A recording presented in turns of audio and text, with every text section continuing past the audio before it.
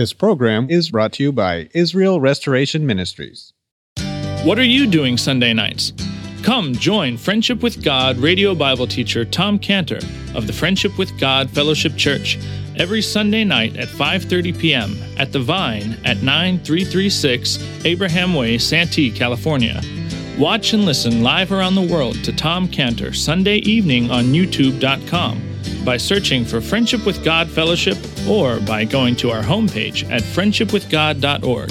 That's friendshipwithgod.org. Welcome to Friendship with God with our Bible teacher, Tom Cantor.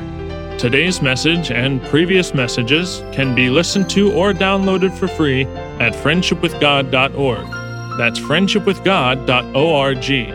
You can also obtain free resources from Tom Cantor and view our online bookstore at friendshipwithgod.org or call us at 800-247-3051. That's 800-247-3051. Tom Cantor also has a daily devotional verse that comes out each day by email and on Facebook. To receive this small daily devotional verse that Tom Cantor puts out, you can sign up at friendshipwithgod.org. That's friendshipwithgod.org. Or find Tom Cantor on Facebook by searching for Tom Cantor and Friendship with God. Now, here's our Bible teacher, Tom Cantor. Lord, speak to me. Lord, wake me up so that I can hear you speak to me. Because if God speaks to us and we're sleeping, we don't hear God.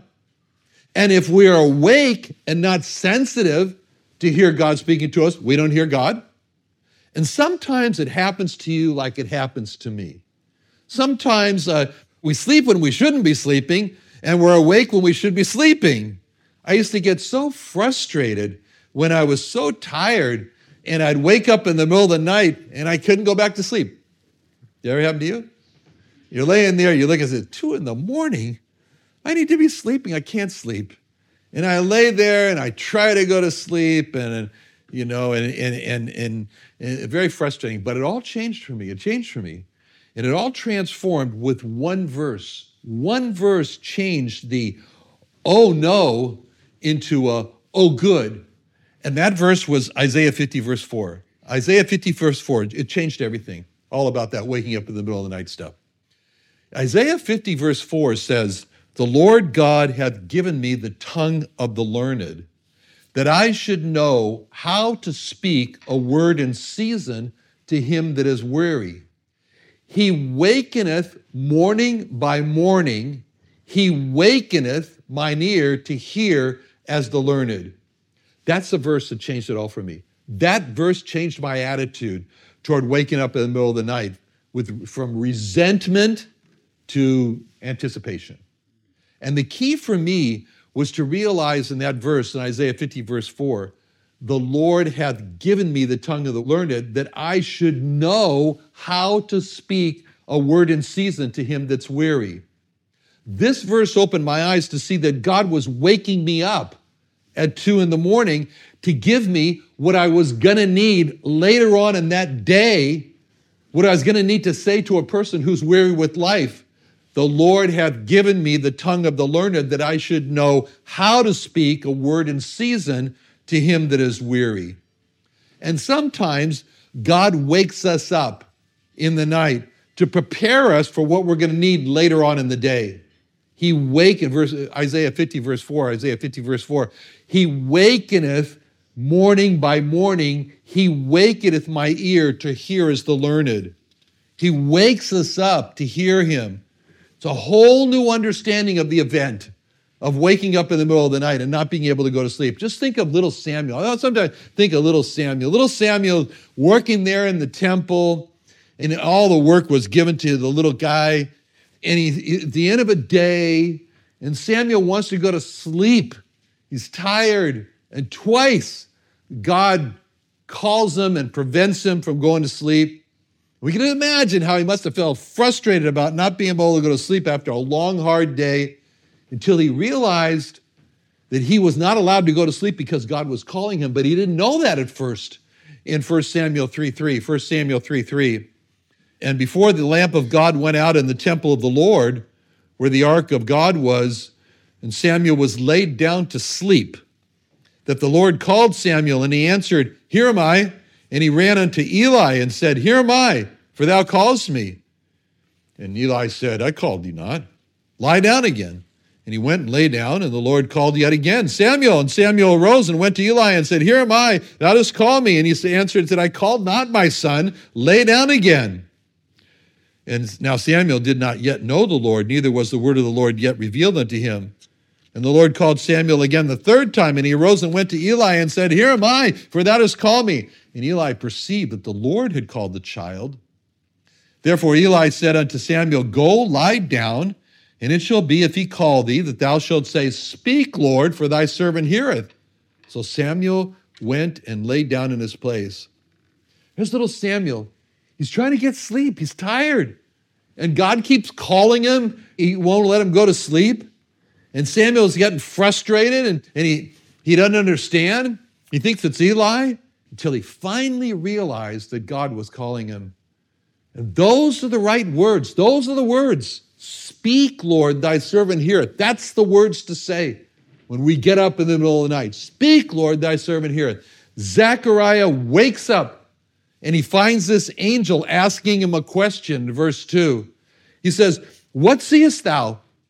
And Zechariah says, I looked, and behold a candlestick, all of gold, a bowl on top of it, 7 lamps, 7 pipes to the 7 lamps, which are upon the top thereof. So the angel wants to show Zechariah a sight that's going to teach him something very important. So the angel wants Zechariah to look carefully and tell him, what does he see?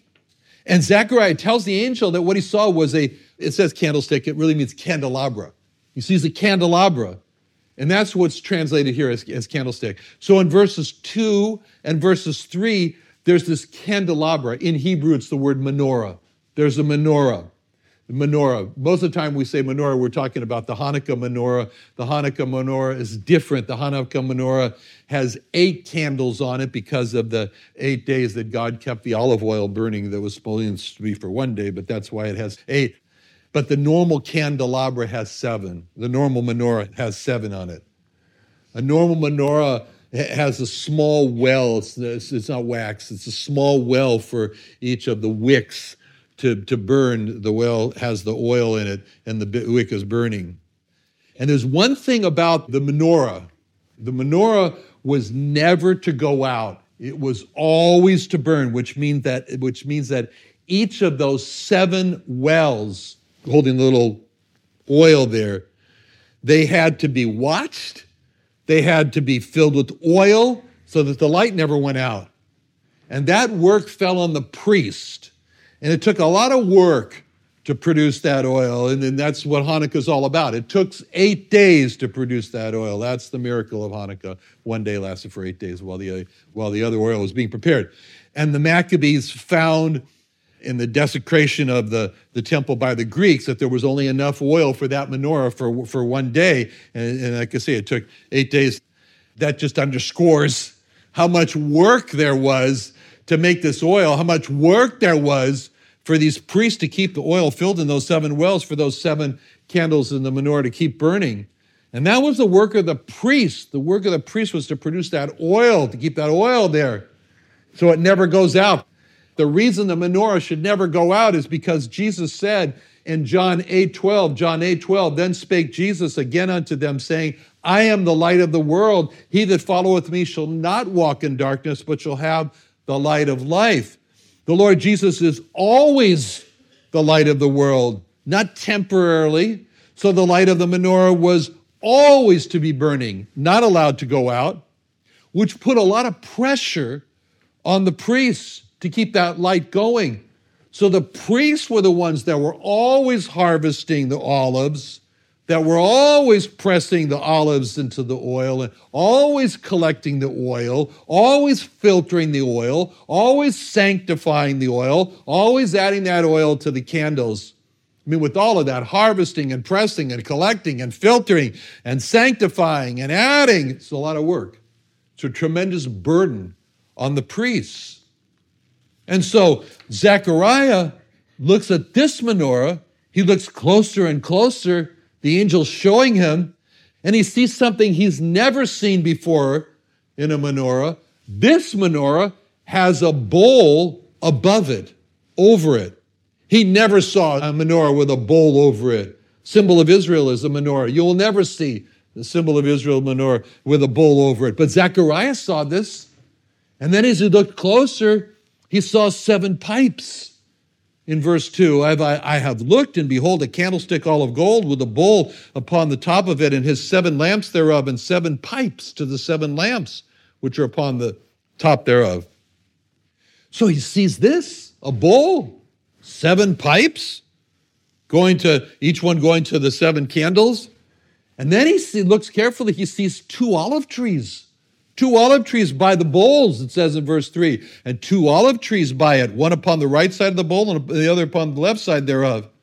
So he looks at this menorah, and you can imagine Zechariah saying, I see that the wells of each of the candles of the menorah have pipes feeding it, going to it, supplying it with oil. So I follow those 7 pipes up, and I see that the bowl, there, it's all coming from a bowl over the menorah that's a supply bowl. It's a supply bowl that's feeding the oil. It's running by gravity down to those wells. And I'm wondering, where does that bowl get its oil from that the pipes are carrying to the seven candle wells? And I see now there's 2 olive trees, he says. One's on the right side of the menorah, the other on the left side of the menorah. And I see those olive trees, they're dropping their olive oil directly into the supply bowl. I see this menorah is being fed by oil from the trees to the supply bowl, to the 7 pipes, to the 7 wells. That's how it's working. And Zechariah wanted to know. He says, I don't understand. In verse 4, so I answered and spake to the angel that talked with me, saying, what are these, my Lord? And the angel doesn't tell him initially. He expects him to know. He says in verse 5, the angel that talked with me answered and said, knowest thou not what these be? He expected him to know. And I said, no, my Lord. So Zechariah now acts like a little child. He honestly confesses. He says, I'm sorry. I know I should know what this means, but I don't. And I'm ashamed to tell you that I don't, but I don't know what this means. So please tell me what this menorah means. Why did the angel say to Zechariah, knowest thou not what these be? And Zechariah had to say, I'm sorry, I don't know. What the angel is doing here is the angel is drawing out of Zechariah a confession. He's making Zechariah, say it, Zechariah. Say that you're dull. Say that you're slow to understand. And that's important.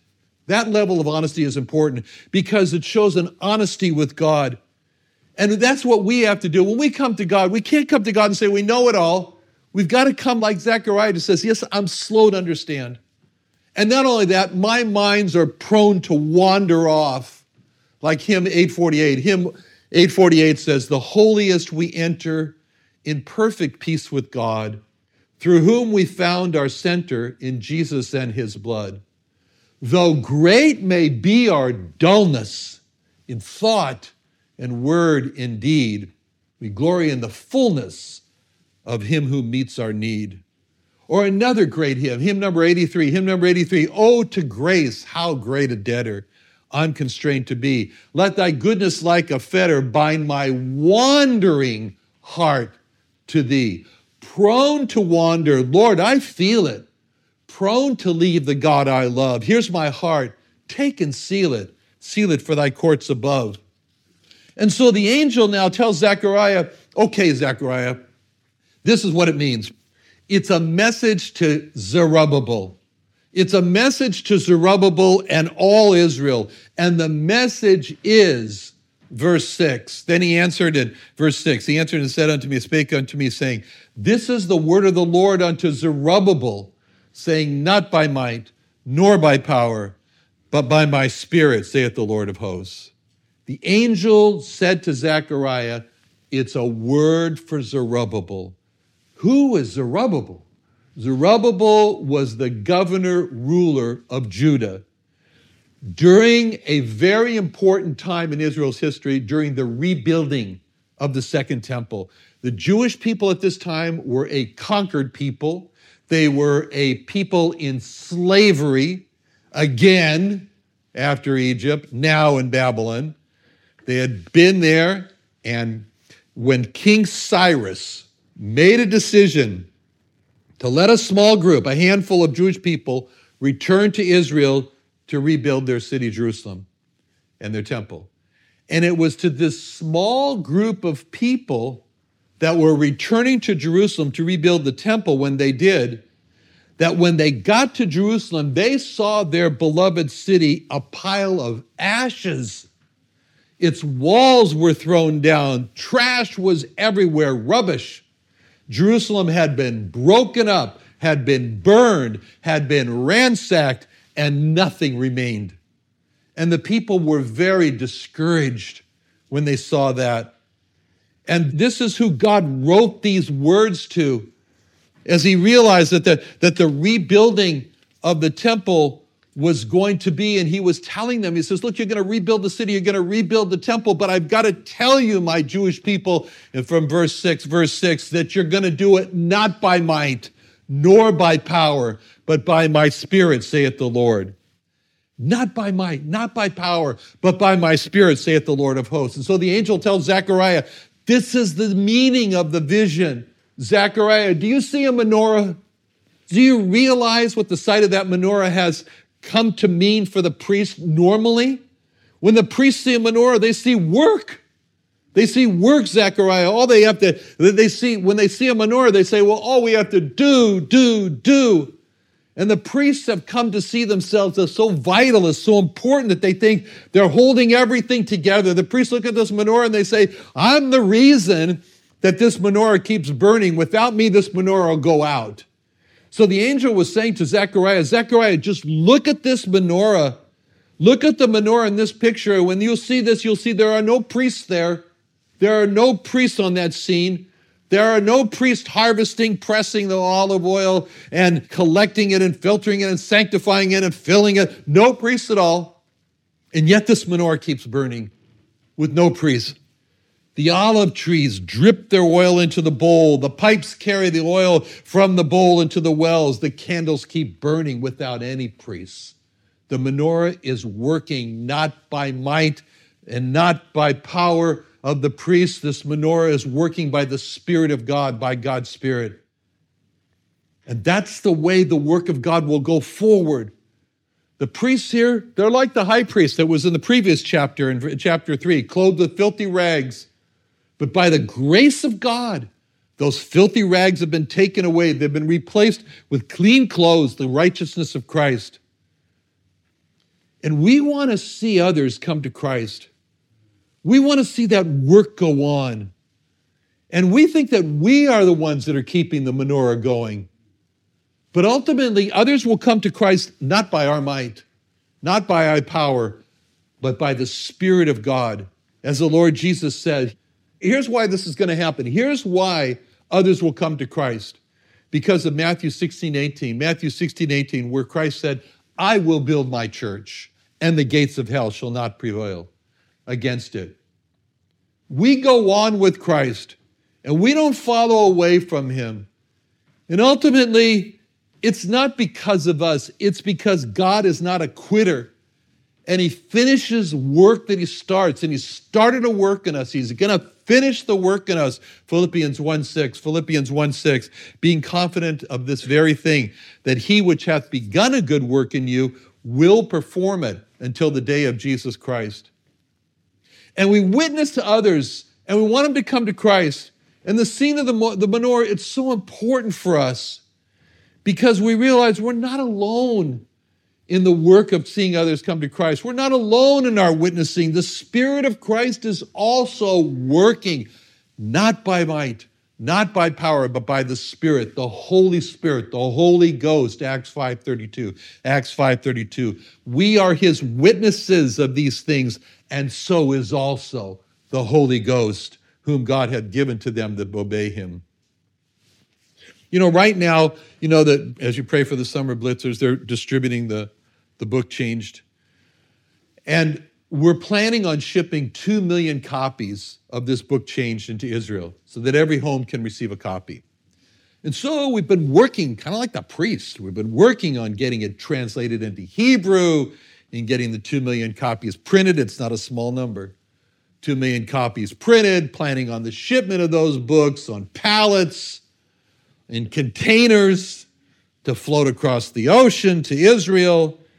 And that means that we need to calculate exactly, you got to figure these things out, how many copies of the book will fit on one pallet, and how many pallets will fit in one container, and how many containers we need to ship to get the 2 million copies into Israel, and which port in Israel they're going to go in, and which lawyers are going to arrange for the entry, and how much money we have to pay for the entry, and where the containers will be stored in Israel, and who will be delivering these 2 million copies to every Jewish home within 2 days, and how many pallets will fit in one delivery truck, and how many motorcycles will be supplied from one delivery truck as a supply truck, and it's going to be used to hand deliver all those 2 million copies of 2 million Jewish homes. And believe me, it's a huge operation. It's like a D-Day, a lot of moving parts. And it's so easy to look at this project like the priest to look at the menorah and see work, and lose sight of this vision of the menorah in this chapter 4 here that was burning, not by might, not by power, but by God's Spirit. It's so easy to lose sight of the fact that God's Spirit is helping in this endeavor to be a witness to Israel. And so when we're planning the shipment in the containers, we ask the printer, how many copies of the book can you get on one pallet? And the answer comes back from the printer, you can get exactly 7,200 copies of the book Changed to fit on one pallet. And then we ask, well, how many pallets can fit in one container? And we're told 20 pallets can fit in one container. So we get out our calculator, we figure out how many books will fit in one container, and we multiply 20 pallets of 7,200 books per pallet times 7,200 books in a pallet, and the 7,200 books in the pallet times 20 pallet comes out to exactly 144,000. That's kind of an interesting number. 144,000 books per container. It was like God's message to us. Each container is going to hold 144,000. It's like God is saying each container is going to be like 144,000 little witnesses that I'm going to send out to Israel during this, that I'm also going to do during the tribulation to encourage Jewish people to come to Christ. It's God saying, I know you're busy. I know you're busy and you think you're doing it all. Translating, printing, packing, shipping, importing, storing, delivering. This is but I want you to remember that those books will be delivered, Zechariah 4:6, not by might, not by power, but by my Spirit, saith the Lord of hosts.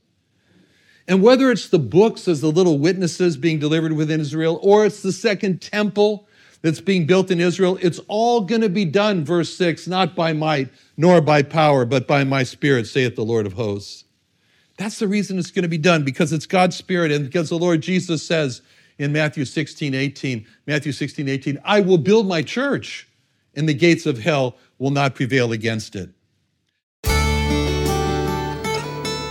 Another wonderful day studying the Bible with our Bible teacher Tom Cantor here on Friendship with God. Don't forget that today's message and previous messages can be listened to and downloaded for free at friendshipwithgod.org. That's friendshipwithgod.org. You can also go online to find free resources from Tom Cantor and our online bookstore at friendshipwithgod.org. You can also find Tom Cantor on Facebook, and you can also go to friendshipwithgod.org to sign up for his daily devotional. Tom Cantor is also the founder of Israel Restoration Ministries. You can visit that website at israelrestoration.org. You can write to Tom Cantor at P.O. Box 711330, Santee, California 92071. That's P.O. Box 711330, Santee, California 92071. Or email Tom Cantor at tomcantor@friendshipwithgod.org. That's Tom Cantor @friendshipwithgod.org.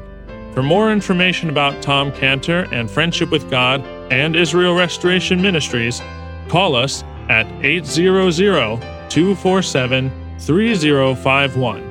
That's 800-247-3051. What are you doing Sunday nights? Come join Friendship with God radio Bible teacher Tom Cantor of the Friendship with God Fellowship Church every Sunday night at 5:30 p.m. at The Vine at 9336 Abraham Way, Santee, California. Watch and listen live around the world to Tom Cantor Sunday evening on YouTube.com by searching for Friendship with God Fellowship or by going to our homepage at friendshipwithgod.org. That's friendshipwithgod.org. This program is brought to you by Israel Restoration Ministries.